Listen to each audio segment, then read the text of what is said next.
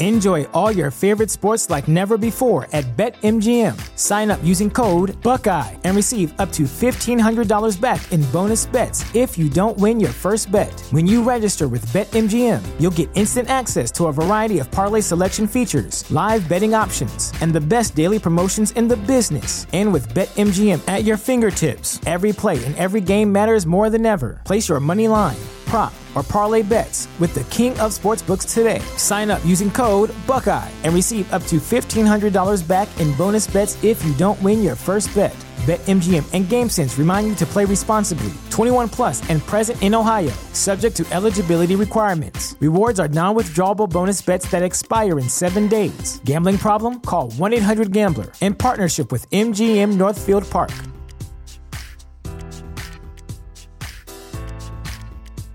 At Parker, our purpose is simple. We want to make the world a better place by working more efficiently, by using more sustainable practices, by developing better technologies. We keep moving forward. With each new idea, innovation, and partnership, we're one step closer to fulfilling our purpose every single day. To find out more, visit parker.com/purpose. Parker, engineering your success.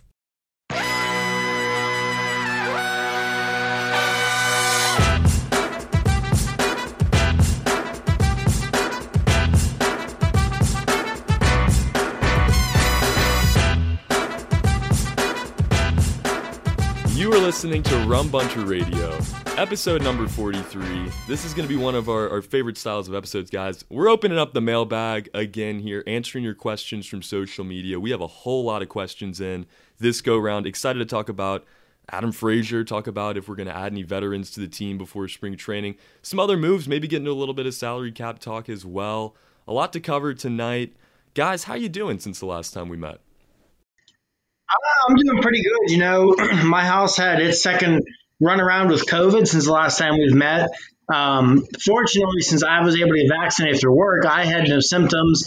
But my wife had it decently hard, but she's doing better. And I was back to work today. So slowly but surely here in the Leap household, we are getting back to normal after our second battle with COVID. Things are good my way. Just been trying to get through this winter. It's been pretty tough couple weeks here with the weather and just, how February just can drag on. So, we're looking forward to spring and, spring training. Here we are. We are here finally, thankfully, getting close to it at least. Now within a month, it's really the dog days of winter, as they call it. I don't know if they call it that, but I'm going to go with that one. This is that time of the year where it gets a little bit dreary out. It's cold weather. We're just trying to make it through this off season. But like I said, guys, a lot to talk about tonight. Before we get to that, have to tell you about our friends at Manscaped. They support Rum Bunter Radio and all kinds of excellent podcasts on our fan-sided network, and they're the best in below-the-waist grooming as well. They offer precision-engineered tools for the family jewels. You're going to want to protect those, guys.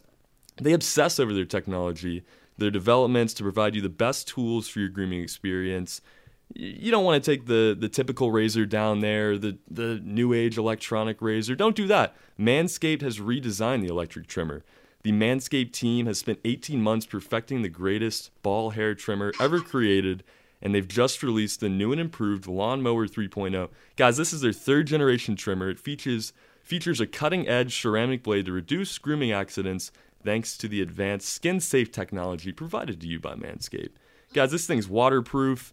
It is the coolest razor that's ever been invented. It has LED lights on it that illuminate grooming areas, 7,000 RPM motor technology, and all kinds of bells and whistles. You're going to want to get your hands on this, guys. And you can get it for 20% off, plus free shipping with the code RUMBunterRadio at manscaped.com. Guys, your balls will thank you. To start tonight's episode, there was a few questions about a player that we've been talking about for quite some time now, a guy that we all expected to be well removed from Pittsburgh by now, but he is still on the team, and some people want to know why. Guys, Adam Frazier. This has been a hot name in this organization for quite some time, especially this offseason, really these last few offseasons in the trade deadline, but he has not been traded yet. A lot of the questions, I won't read them verbatim on Twitter, were just simply, why is he still around? What's the idea here, and will he be traded before spring training 2021? Marty, you want to get us started with this one?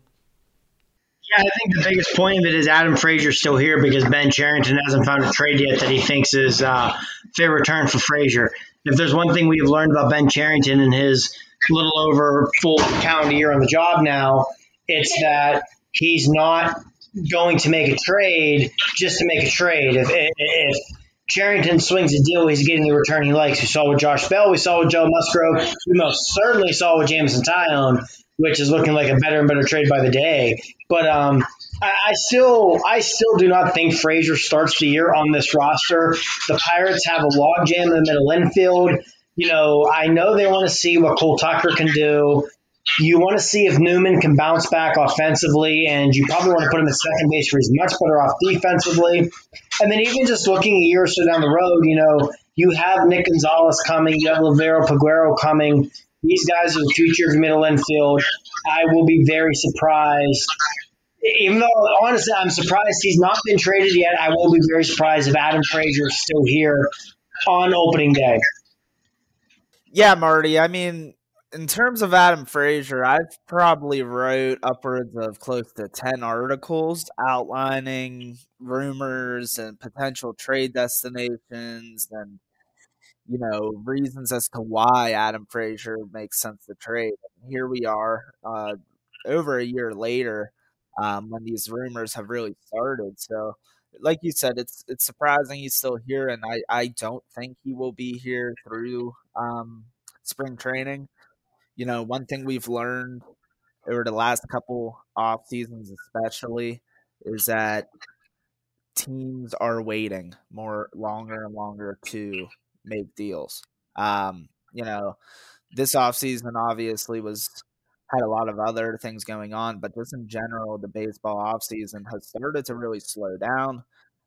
Teams are holding out, trying to get better deals by forcing players into kind of that corner of, hey, spring training starting and you don't have a contract yet. So I do think and wonder, I should say, how much of Cherington is, like you said, holding out to make sure he gets the right return. He knows there's going to be a roster flurry. You can kind of see it's already started the last couple of days. There's a lot of moves being made. There's going to be a lot of players being removed from 40-man rosters. There's going to be players being added to 40-man rosters. So I really think, this could be a potential, hey, let's wait for all the smoke to clear and kind of reevaluate, mid-spring training, who still needs that second baseman, that utility lefty off the bench, who lost maybe their starting second baseman to an injury in spring training, whatever, something like that. I think that's exactly at this point what they're aiming for, and I think it's because of what Marty said, that the value just hasn't been met, and Cherington's not going to just trade. Yeah, I'm with you guys. This team's not going to settle. Ben Cherington's not going to settle for a deal that he doesn't think is fit for Adam Frazier because he sees value in Adam Frazier, and there is value in Adam Frazier, but just not for this team. It doesn't make sense with the layout of the current organization. So I'm with you guys. I think Adam Frazier will be traded before spring training when he sees the right deal for him, but we will have to see. Let's keep it in the middle infield for our second question. At Mr. Goodstuff23 wants to know, does it make the most sense for Oneil Cruz to make the transition to first base, considering the depth we now have at outfield and at shortstop and second base in the minors? I would hate to see his cannon of an arm go to waste, though, which makes me think he'll start in right field. What do you guys think? Nick, why don't you get us started with this one? Does it make sense for Oneil Cruz to move over to first base, or somewhere else? For me, no, not right now. The Pirates do not have their future shortstop yet, as far as I'm concerned. We've outlined some things with Kevin Newman needing to bounce back and maybe being better profiled for second base. Cole Tucker, very gifted in the infield, but has yet to show anything offensively. When you're looking at the Pirates minor league system, really, Oneil Cruz is their top shortstop prospect right now. I mean, unless you're considering Nick Gonzalez a shortstop, which I know has worked out there some, but it's not like they exactly have someone who's like I can't move from that position right now. So for me, I am not ready to move him from the position. From all accounts, he has actually graded out pretty well down there, according to evaluators. They're very surprised with how well he can handle the position. So I'm not moving him until I have to. I understand the urgency, but really for O'Neal Cruz, the biggest thing for him is going to be his bat, and having him comfortable in the minor leagues playing a position he's familiar with actually might be the better thing in the long run, because it'll allow him to continue focusing on developing, that potential 35 home run power. Certainly, Marty, do you see O'Neal Cruz getting moved anywhere? I'm with you, Nick. I think that, as of right now, that position is up for grabs, and O'Neal Cruz is probably the leading candidate. I'm not saying O'Neal Cruz gets moved right now. That said, I do not believe O'Neal Cruz's long-term home is a shortstop, unless I think some things have to go wrong. I think Cole Tucker is still going to be given every opportunity in the world to prove he can be an everyday shortstop. And if he can come out and prove that with the glove, I think that impacts Cruz. I also think if Peguero continues to perform like the top 100 prospect that some places have him as, and you look at him as your shortstop of the future. Yeah, I mean, he definitely he's an X factor in this, but I was also looking at his age. I mean, I think this year, I think you could see Cruz as shortstop, because I do think we could see Cruz in the majors this year. But I think if Tucker comes out and Tucker's giving you a quality shortstop defense, and now part of this with me as well is I think one thing a lot of people don't realize with the Pirates or whatever it is, the outfield situation is not good on this team. Brian Reynolds. Yeah, I'd like to circle back to that too, Marty. You can go ahead for sure. That's where I think you could see Cruz in right field this year, because, I mean, in left field, I think Reynolds is going to be okay. I think last year is going to prove to be a bit of an aberration, especially when you look back. He only played, 50 games or whatever. In a normal season, he would have 100 games to get things together. I think Reynolds will be okay, but man, the rest of that outfield, I like the Brian Goodwin signing, but he's not a long-term guy. Right field, Gregory Polanco's under contract for 3 more years, but who knows what the hell you're going to get out of Polanco. So yeah, but they also have an option on Polanco this year, and this is probably it for him. Exactly. If Polanco comes out this year and performs well and you don't trade him, he might be your long-term, but more than likely and if he doesn't perform well, they'll just let go. Exactly. So O'Neal Cruz to right field makes a lot of sense. Especially with his arm. I think there's a real possibility that I think the opening day outfield in 2022 from left to right is Reynolds, Travis Swaggerty, and O'Neal Cruz. And of course, all that considered, obviously, we've discussed this before about O'Neal Cruz and having to have a position change. And first base, to answer, the question here, first base very much is going to limit his overall athleticism. It's also, I say caution a little bit with just stick him at first base. We've seen how many players where we've said that now, just stick them at first base, and they haven't been able to handle the position. So I'm not ready for that. I mean, I'm not saying O'Neal Cruz couldn't handle first base, but it can be a trickier position than people think. He's an athlete. Allow him to use that athleticism. Put him in right field. Gregory Polanco will likely be out of here one way or another within this calendar year. Yes, stick him in first base, in my opinion, is about the laziest cop-out in all of baseball. Like you said, Nick, first and foremost, not everyone can handle it. We saw that with Pedro Alvarez. And also, this is not a knock on Pedro at all, but O'Neal Cruz is not Pedro Alvarez. O'Neal Cruz is a good athlete. He has a terrific arm, which I understand Alvarez had, but Cruz has footwork and athleticism Cruz and the ability. Shortstop. The issue is he's 6'7", and it's hard to operate that position being that big. But Yes. he does it well for being that big. Absolutely. Like you said, he has exceeded expectations in the minors, the shortstop at his size.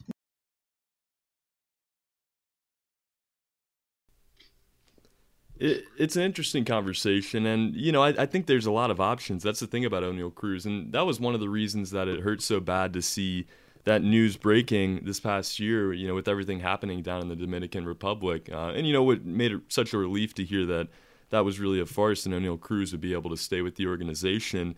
A lot of minor leaguers are being talked about right now with the Pirates organization because there's just so much young talent. We've seen this group of prospects been able to climb the ranks overall throughout the league. And it's going to make for a very interesting spring training. Several fans want to know, what is this spring training going to look like? What is this season going to look like? How early do we see, these prospects get called up, and who do we see first? Kind of combining some Twitter questions here. I guess to kind of ask, when do we see the prospects? Who will it be? And what's it going to make spring training look like? The spring training aspect, and this is something I wrote about earlier in the offseason, I think this spring training can be a lot of fun because there's a lot of guys who are part of the Pirates' future, who are going to be part of the next window of competition next window of contention, they're going to be in spring training with the Major League camp. Swaggerty, Cruz, Cody Bolton, Ji-Hwan Bae, Peguero, Brendan Malone, Cannon Smith-Njigba, a lot of guys, Miguel Yajura, a lot of guys who are going to be big parts of their future who we're going to see in spring. I think that'll make for really fun spring training. I think spring training is going to be fun regardless. It always is. It's great to have baseball back. It's great to have the winter over. And especially this year, it's going to be great to see fans in the stands again and just start to slowly but surely kind of get that sense of normalcy back. But from a pure baseball standpoint, it's going to be great for the Pirates because there's a lot of guys who are going to be key cogs the next time they want to contend, who are going to get a good look at this spring. And as for who we see first, I fully expect to see both Cody Bolton and Travis Swaggerty this season. I think there's a good shot we see Oneil Cruz as well. I'd also throw Miguel Yajura on there, but I think Yajura is a little bit different because he has made his Major League debut with the Yankees. If I had to guess who we see first, I'd probably guess Yajura, just because I think there's a legitimate shot he could make the rotation out of spring training. And if he doesn't, he could be the first man up in terms of starting pitchers from AAA. But in terms of guys who haven't played the majors yet, if I had to take a guess, who we see first, I'd guess Bolton, just because you're always going to need pitching. Had there been a full regular season last year at the minors, there's probably a pretty good shot we would have seen Bolton last year. So I think Yajura and Bolton will be the first two up to the Major League roster in terms of top prospects this season. Yeah, I'm right there with you, Marty, on all accounts. I'm very excited for spring training. I was talking to a coworker today, and he was telling me that last couple of years, just like most just fans, he's kind of started to fade away from the team. But when they started making moves last year, he saw that, all right, maybe they're trying to change something, and now he sees the plan that's been put in place, and he's back on board. So he's very excited to watch spring training as well. He's excited to see a lot of these young guys we've been hearing about. And this year with spring training and supposed to be televised more than ever this year, so we should get a good opportunity to see these guys play. And it's really going to give fans something that they haven't had in the past. I mean, our top prospects, they would use them in spring training, but it's almost like this spring training is going to be more about the top prospects than it is about the Major League roster. And it's nothing against the Major League roster, but with the plan that's been put in place here, those are the guys that we're going to be paying attention to. And, we could see the season turn into that as well as it moves on, depending on how the Pirates do. I think we certainly see a good bit of prospects come up near the end of the year, at least some of the ones we've been very excited to see these last several seasons. Talking about prospects there's a lot of guys the Pirates are waiting on, but there's some major league holes as well. There's some major league holes as well. Corey Quagletia at CoreBoyQ wants to know, with a vacant hole at first base, what's our best option? With the position being thin via free agency, he looks at Jed Yurko here, and he talks about him having a decent year in 2020. He had a WAR of .8. He had 9 bombs. He drove in 17 runs and posted the third highest career OBP of .333. He wants to know our thoughts on this. If he's a viable option, or if there's any other pieces the Pirates could maybe sign here in free agency with that first base hole, or maybe if they just decide to stick it out with Colin Moran.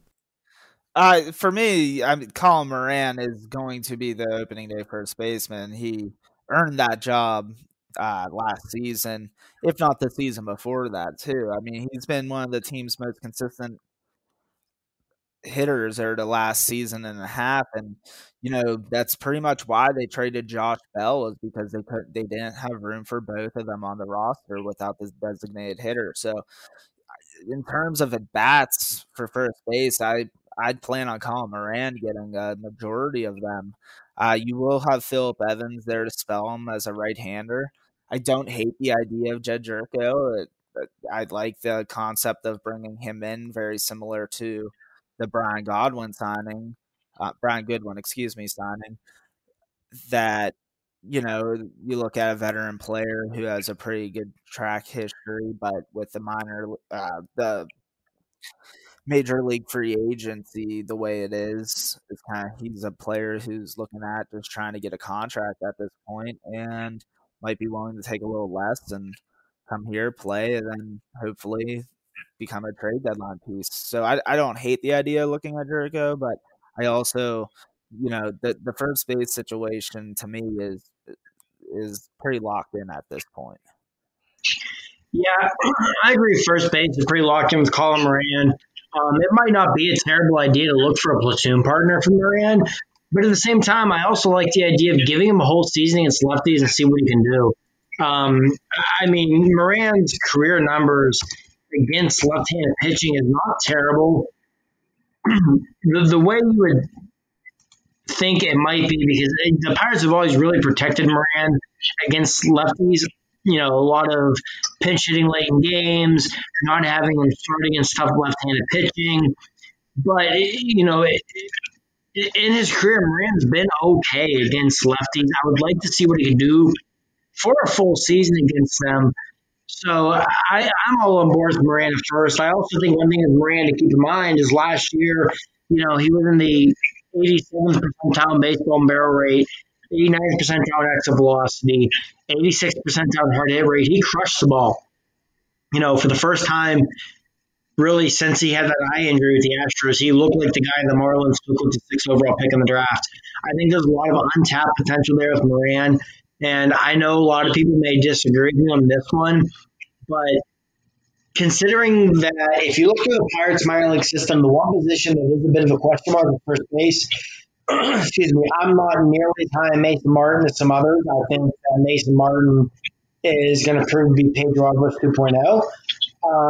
I don't think it's out of the realm of possibility that Moran comes out and hits again this season the way he did last season. You could potentially look to see the Pirates dabble with the idea of maybe looking to extend Moran and make him a building block along with Brian Hayes moving forward. I low-key thought he could have been an extension candidate this offseason with the way they've cleared money and with Polanco most likely coming off the books this year.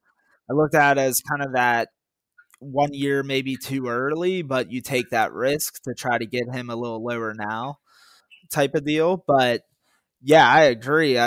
Moran, for me, he's done enough that he's got to have as much of an opportunity at first base, and really he did nothing last year that would tell me that he can't handle the position or put the production up that would be expected from the position.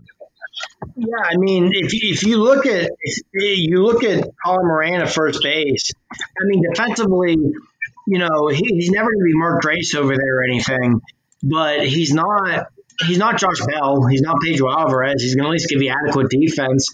And even if you look at his career numbers, I mean, since he's come to Pittsburgh, he's been a slightly above average hitter in his career. He's earned the right to be given that everyday look at this point. And slightly above average with an upward arrow. Yeah, exactly. He's trending upward. Last year, he started the that power, even in 2019 to an extent. His isolated power jumped 22 points from 18 to 19. And last year, it bolted all the way up to 225. His slugging was all the way up over 470. Like you said, Nick, his arrow is trending upward. He's still only 28. In theory, he's just now entering the prime of his career. Colin Moran has done everything you could expect of him to earn the opportunity to come out, play every day at first base, and see if you, like we've said, potentially have a long-term building block in Moran. Yeah, it's why not? I mean, the dude, you said it best, Nick. He didn't do anything this past year to suggest that he's not capable. He's more than capable. This is a dude that was taken in the top 10 picks of his draft year, and has maybe not lived up to that quite yet necessarily, but we've seen the signs. And Colin Moran was part of that. Hey, not to be cliche, but we've seen it before, right? Exactly. Like there's just some players it takes a little longer, and this day and age in baseball, we have so many young superstars. But 10 years ago, like this wouldn't have been that out of the ordinary. No, one thing that a lot of people have said, and I agree with to an extent, is your Mike Trout, your Bryce Harpers, Manny Machado, Fernando Tatis, they've ruined the expectations for so many guys because so many people anymore expect these top prospects to debut at 20, 21 years old and be studs. Even if you go back to McCutchen to an extent when he debuted at an early age and was just very clearly the best player on the field most nights. Like guys like that taint what most people think a baseball prospect should be. Most guys debut at 23, 24, take their lump for a year or two, and around 26, 27, like Moran, really start to put it together and have that 5, 6, 7 year tear where they're at the peak of their career. And I just think that a lot of people lost sight of that. And like you said, Nick, 10 years ago, I feel like people will be talking about Colin Moran as this budding potential star with the Pirates, this potential power hitter, middle of the lineup, building block type of guy. And, just some guys take longer than others. And we're seeing, to stick with the Pirates as an example, look at Garrett Jones when he finally got his opportunity. I almost brought his name up, but I didn't. Yeah, after being blocked by another former Pirate and Justin Morneau for all those years in Minnesota, finally gets an opportunity with Pittsburgh. And, while Garrett Jones is never going to be some great hitter or anything like that, he was an above-average hitter for 4 or 5 years to the Pirates and helped lead them to the postseason a couple times. Like, some guys just take longer than others to develop. Exactly, and you don't need Colin Moran to be your star. Like you're saying, he can be a Garrett Jones, and that could be all this team needs out of Colin Moran. And consistency. Colin Moran is the type of guy you can tell that feeds off of getting consistency. Pirates are going to look to get him some consistency, more consistency, and he's going to have the opportunity here now that Josh Bell is in D.C. We'll see how the infield shakes out. It's looking pretty set in stone for opening day, at least at this point. The pitching rotation, though, is definitely still a question mark. There's names that the Pirates, could put down on paper right now to be the starting 5. But let me find this tweet, sorry. But at Nick Sundo wants to know, do you think the Pirates will still go get a veteran starting pitcher here in free agency before spring training? We'll combine this with another question as well. Let's say they don't do that, or if they do, is J.D. Brubaker a legitimate back-of-the-end rotation starter? Nick, why don't you get us started with this one? For me, J.T. Brubaker very much deserves a chance at this rotation. Right now, just looking at the rotation, I think he should have a spot, but I can kind of see where he wouldn't. I guess Keller, Yajure, Brault, Cole. Who am I missing? That's everyone. So, yeah, that to me, Brubaker is definitely the lead horse for that spot. Will they bring in a veteran? If they do, I don't expect it to be someone who's going to, walk in and eat up a mid-rotation spot. It's going to be maybe a step above a Derek Holland, but probably a veteran who a minor league deal, and they'll see if he plays into the rotation or the bullpen type of thing. I wouldn't expect them to go out and get someone big. But with that being said, there's still the very good possibility that they trade either Chad Cole or Stephen Brault. I kind of hope they do. That way they can definitely get JT Brubaker into the rotation. But, we'll see obviously how spring plays out. You can never have too much pitching depth, and the same can be said even for a bad team like the Pirates. If they see a couple injuries crop up, that can obviously put things on halt. Yeah, I'm with you, Nick, on kind of hoping they move Cole or Brault. But for me, it's a little bit different reasons. I think Brubaker, Brubaker's a guy we disagree on. I know you like him as a starter. I think his long-term home in the bullpen. But based off last year, he should 100% be in the rotation to start the year. Again, kind of like Colin Moran. He did nothing last year to not earn that. He was basically their best pitcher last year. I think it was against Kansas City that started. He gave up like 9 or 10 runs. And his ERA. Yeah, he had a bad one. Yeah. He was solid. But the reason I would like to see one of those guys moved is, you look right now, Mitch Keller is going to be in the rotation. I think JT Brubaker's in there. And then Chad Cole and Stephen Brault. Well, that fifth spot, I still think they'll bring somebody in, like you said, a Derek Holland type, a Jordan Lyles type, someone they'll look to flip in July, as much for depth as anything. But, you look at some of the guys that brought in this offseason, I'd like to see what Will Crow can do as a starter. I'd like to see what Miguel Yajura can do. I'm super high on Miguel Yajura. I'm going to be beating that drum for a long time. So everybody get ready, get used to hearing it, because I think Miguel Yajura is a future stud in this rotation for the Pirates. But to go back to that, you want to bring in that depth because you want, you look at Yajura, you look at Cody Bolton, the guy we've talked about. If you want them at AAA to start the year, you don't want to have to call them up until you think they're ready. So that's why you want to go out and add that depth piece. So if you have an injury or whatever, you have a little more cushion there where you don't have to go to one of those guys before you think they're ready. Push come to shove, I'm thinking when the season starts, I still think Brault will be here. I think him, Keller, Brubaker are in this rotation. I think they bring someone in. And at fifth spot, I think it depends. I think if Cole moves, it opens up the door for Will Crow. If Chad Cole is not moved, I think he claims the number 5 spot. And we probably see, I still think Will Crow starts here in the majors, but more as that long man, that swing man, a role we've seen in the past from Genmar Gomez, from Jonathan Sanchez, from Juan Nicasio, guys like that. Yeah, we'll see. An innings eater flip piece kind of guy would make really the only bit of sense here if they were going to get a veteran. And I think it's going to happen like we saw with Holland last year. But, the Pirates have a little bit of time to work with. They're going to have to make a move here rather quick before spring training. Let's keep with the arms. Let's move to the bullpen, though. Robert Bishop at BreadGuy44. Love the Twitter name there. He wants to know, is David Bednar going to be a 7th, 8th, or 9th inning guy? This was part of the Joe Musgrove trade in this past month. New to the organization, what do you guys see in David Bednar's future here in 2021 with the Pirates? Marty, you had the article on it. You want to get us started with this one? I wrote about him this week on RunBunter.com. Go ahead and check it out for some more details. He's also a cool story because he's a Morris Township native, so he's a Pittsburgh area guy who grew up watching the Pirates, so I'm sure he's excited to be back with his hometown team. He's got a 3-pitch mix. His fastball had a 19% whiff rate in 2019, and last season that jumped all the way up to 29%. His velocity also saw a little bit of uptick last year from 95.3 miles an hour to 96 miles an hour. He also throws a curveball and a splitter, and the splitter is an interesting pitch to me because you don't see a lot of split-fingered fastballs in baseball anymore. In his career, he's thrown 29 splitters. I mean, it's a very small sample size in the majors, but he's thrown 29 split-finger fastballs in 2 seasons in the majors. He's allowed 7 singles and gotten 12 strikeouts. So the pitch stuff has a lot of potential.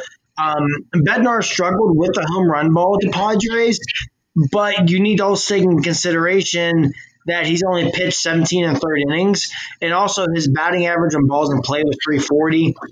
For those who don't know, league average on batting average on balls in play is 300. So a number of 340 indicates that Bednar has really been burned by a lot of bad defense and or luck with San Diego. And, with the Pirates this year, I think one thing the Pirates will be very good at is playing defense, especially if they do move Frazier and are able to get Newman at second base off shortstop. So I think that'll help him. And I do think that Bednar is a guy who, I think he'll be in the opening day bullpen. I think you'll see him start in the middle relief role. But I think by the end of the year, there's definitely a scenario where you see Bednar as probably not the closer. This is a conversation for another day, but if I was a betting man, I'd bet on Blake Cierlin being the closer by the end of the season. But I definitely think you can see Bednar pitching in the seventh or eighth inning and being one of Derek Shelton's go-to guys in high leverage situations.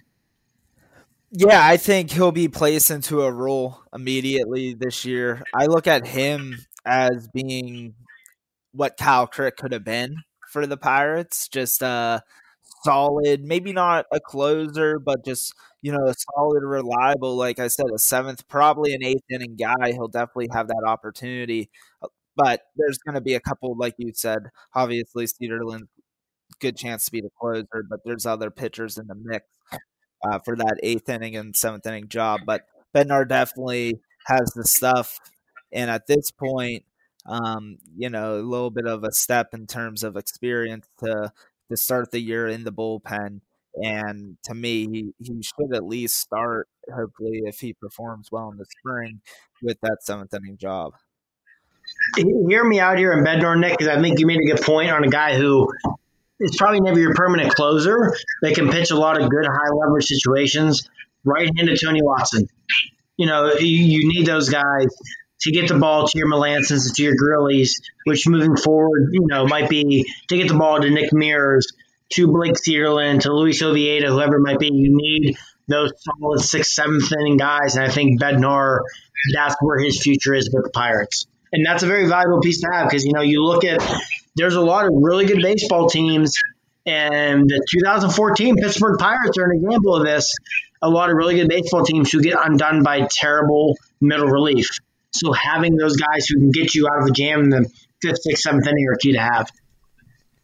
They really are. I like it. Right-handed Tony Watson, who was such a crucial part of those teams, and Bednar could do the same. It's what I really liked about this piece in the deal as well. He was so much more major league ready. Awesome to see the amount of prospects and young talent coming in, but good to see a guy that can contribute for the Pirates this season. The Pirates will have the number 1 overall pick in this year's draft. It's looking like Kumar Rocker. Some other names, we can discuss at a later time as we get closer to that. But after they make that first overall selection, what do you guys see them doing next? Dominique Kern, at Kern Dominique, wants to know, after the first overall pick, what position should the Pirates look at next? Nick, why don't you get us started with this one? So, one thing I'll say, obviously, is especially in the baseball draft, you can't really think about position when drafting. Beyond just trying to project these guys long term, that's hard enough to do. So you're trying to get just the guys that you think are going to be, major leaguers one day. But also with baseball's, for lack of a better term, salary cap in the draft, that kind of affects the way you're going to draft. Also, you're not going to necessarily, sometimes you're going to take certain players at certain picks to save money they use elsewhere. So that's really what you'll be looking at. And then that second pick is exactly what you'll have to consider there. Like you said, Kumar Rocker, very likely going to be the first pick. He is a college pitcher. So obviously there's leverage there to use. But he also, of course, has the option to return to school with all athletes being given a free year of eligibility. So that is a little bit of a wild card in that situation where he could use that and leverage for contract negotiations. But let's just pretend he'll probably be around what his projected slot bonus would be.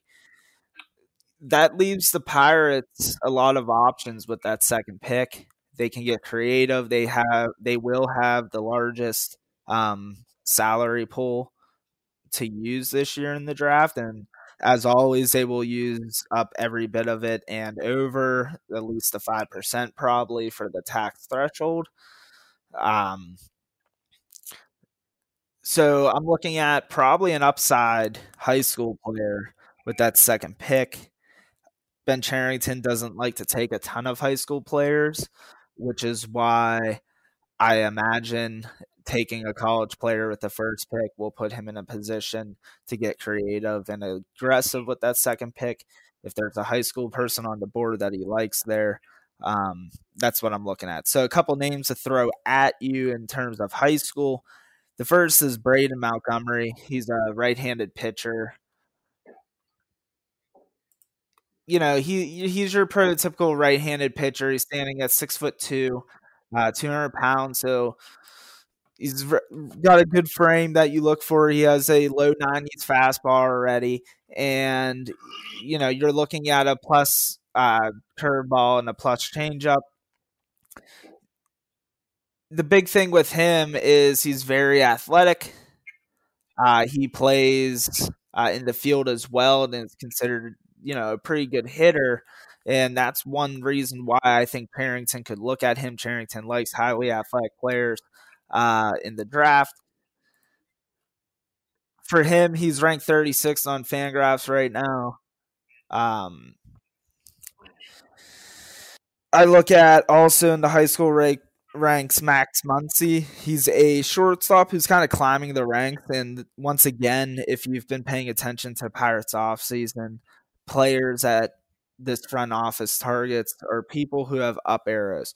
Muncy right now is ranked around 50 or so on Baseball America and MLB Pipeline. Kylie McDaniel of ESPN actually noted him as a player to watch as to enter his top 50 as the spring goes on. You're looking at a 6'1", 170-pound middle infielder who has a very consistent swing, has a very good launch angle, and as he fills out, you're looking at a potential 2020 type hitter.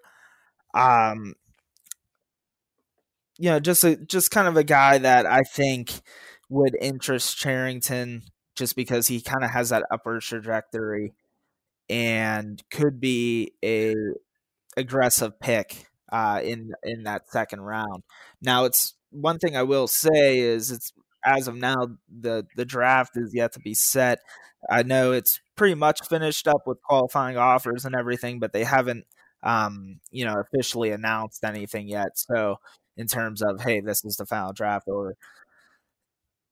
So we'll see how that plays out. But looking at that second overall pick, I think high school makes sense. Of course, there is the college players, but, that conversation is for another time. That Cherington really looks at college players, and so that's something that I need more time to spend on than to just answer this question. So I would say look for them to look at a high school player with that second pick, at least. With that second pick, I'm going to go the college ranks here. The three of us talked about this off air before we started. Gunnar Hoglund out of Ole Miss. The Pirates drafted him in 2018 out of high school, offered him a $2 million signing bonus. Multiple outlets reported that Hoglund was going to sign with the Pirates, and then one day he just showed up in class at University of Mississippi. Hoglund was a pitcher I actually loved in that draft. I thought Hoglund could have been the best player the Pirates got in that draft. He's a guy I'm very high on. Fangraphs has him ranked as the 34th best prospect in the draft this summer. If Hoglund is there, I would love to see the Pirates take him. One thing I always go back to, and I would be willing to bet if you could talk to Neil Huntington right now, he would tell you he kicks himself over it. The Pirates originally drafted Walker Buehler out of high school. He chose to go to college. Coming out of college, when the Pirates picked with their compensation pick, Buehler was still there. They did not take him, and the Dodgers took him a few picks later. Like I said, if you could talk to Neil Huntington right now, I guarantee you he would tell you he regrets not taking Buehler that second time around. And even though Huntington was the one who drafted Hoglund, not Cherington, I would hate to see the Pirate organization make that same mistake again. excuse me, with not taking him when he's on the board with that second pick. He's a pitcher I'm very high on. I would love to see it. So hopefully he's a guy to watch. Yeah, and Hogland, also, if you want to, if I can say, I would love that pick as well. I think I agree with you. That was a big miss, and quite honestly, it's really hard to say who's going to be available when they pick too. So it's. And to go high school route, one guy I would say to watch, in-state guy, Lonnie White Jr. out of Malvern Prep High School here in Pennsylvania. He's a freak athlete. Pretty much every MLB draft site has him as a top 50 prospect. He recently signed to play football at Penn State. He's a top 100 prospect in football to play wide receiver for the Nittany Lions. The Penn State fan of me hopes he sticks to that and plays wide receiver for the Nittany Lions.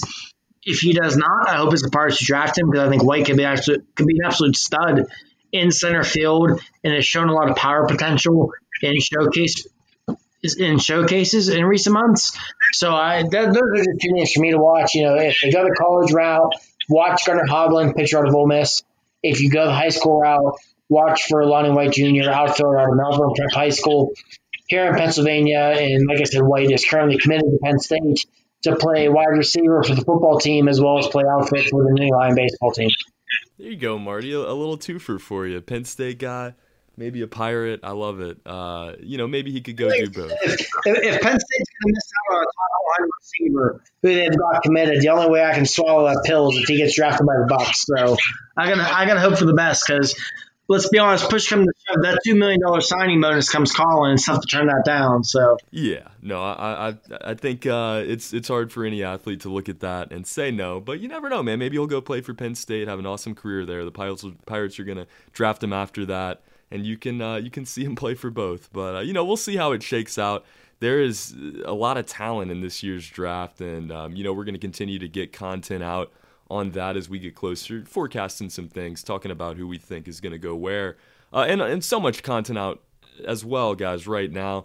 Articles on potential free agent signings, an article out right now on Jared Hughes. And, before we get out of here, Marty and Nick, I want to talk about that for just a second. His legacy, as he announced he would be retiring this week, such a vital part of that run there from 2013 to 2015. Sad to see that he will no longer be part of a game, but you got to feel so happy for the guy now getting to look ahead towards retirement. Absolutely. Jared Hughes was very quietly a key component in the Pirates making the postseason 3 years in a row there in 13, 14, and 15. Anyone who watched those teams will tell you a big reason why they won, 95, 88, 98 games was the bullpen, which is so damn good. And Hughes was a big part of that. And Jared, on the mound, you'd be hard-pressed to find a more intense competitor in any sport than Jared Hughes, but off the mound, he was the nicest human being in the world. I can attest to that. There was one night prior to a game at PNC Park, my dad and I were kind of him-hawing around outside, having a beer or two for inside, and Jared Hughes was finishing up his pregame running out on the Riverwalk, and he sat there and talked to me for 10 minutes like we'd known each other forever. He's an awesome human being, and I have no doubts he's going to enjoy every second of retirement. And, good for Hughes to put together the career he did, where for 4 or 5 years there, he was very quietly one of the best right-handed relievers in the National League, and he got to play in the playoffs for years as a result. He did, and there's really no understating, the sleepy role that he had on that team and how important it was. Without that bullpen, the Pirates would not have had near the success that they would have had. You can point to McCutchen, Garrett Cole, whoever else. They were obviously a huge part of that, but without that bullpen, including Jared Hughes, I don't think the Pirates win 95, 88, and 98. Like I said, guys, go to the website right now. You can find Marty's articles there, Nick's articles from the rest of our excellent staff, and much more content as well. Hit us up on social media at Rumbunter. We thank you guys a ton for getting in those questions for this episode. Always love doing the mailbag. We're going to have some more of these coming up here soon. Maybe not one before the season starts, but we're going to have another mailbag as it gets underway and into the season as well, along with the rest of our episodes. Getting some guys on here for interviews. Hope to have a little roundtable once a few prospects get back from Australia and some other guests as well. That's all the time we have for this episode of Rum Bunter Radio. For Marty Leap and Nick Caparoso, my name is Trey Yanity. You can find our podcast on all of those sites I just mentioned, as well as omni.com/rumbunter and on the Rum Bunter app as well. Have a great week, everybody. Let's go Bucks.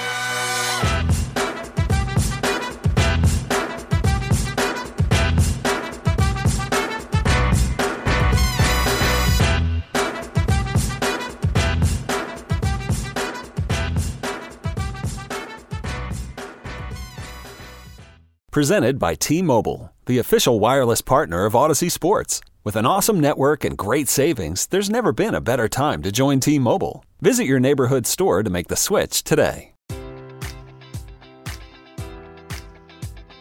Enjoy all your favorite sports like never before at BetMGM. Sign up using code Buckeye and receive up to $1,500 back in bonus bets if you don't win your first bet. When you register with BetMGM, you'll get instant access to a variety of parlay selection features, live betting options, and the best daily promotions in the business. And with BetMGM at your fingertips, every play and every game matters more than ever. Place your money line, prop, or parlay bets with the king of sportsbooks today. Sign up using code Buckeye and receive up to $1,500 back in bonus bets if you don't win your first bet.